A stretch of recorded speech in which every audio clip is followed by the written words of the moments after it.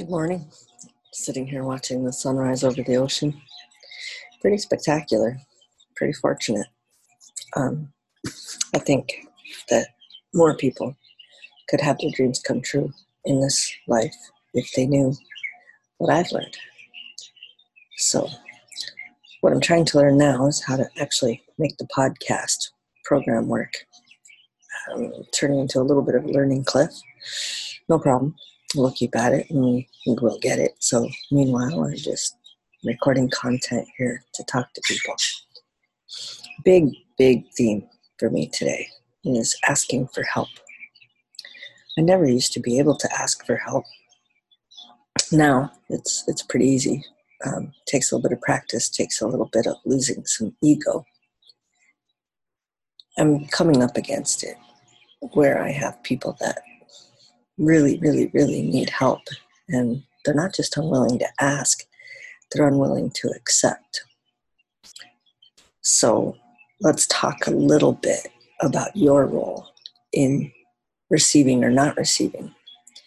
So in any exchange, there has to be the giver and the receiver.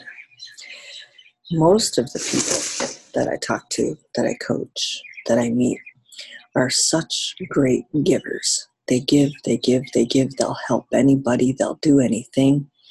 But when you try to give them something, whether you try to pay them for helping you pay them a compliment, whatever it is, no, I can't accept that. No, I can't have that. No, that's okay, you keep it. No, really, I don't mind. Or, this old thing, I got it at the Goodwill. I found it in the trash. Whatever it is that you're trying to give to them, they just won't accept it. In the bigger picture, I think what they are not realizing is that that's how you receive from the universe, from God, from whatever you want to call it. And the smallest little thing, if you can't even accept the smallest little thing, the little bit of help, even just a compliment, you're completely closed off to the abundance that the universe has to offer. It's difficult for me to watch people complaining about how hard their lives are. They need this, they need that, whatever. And then you try to gift them something and they won't take it.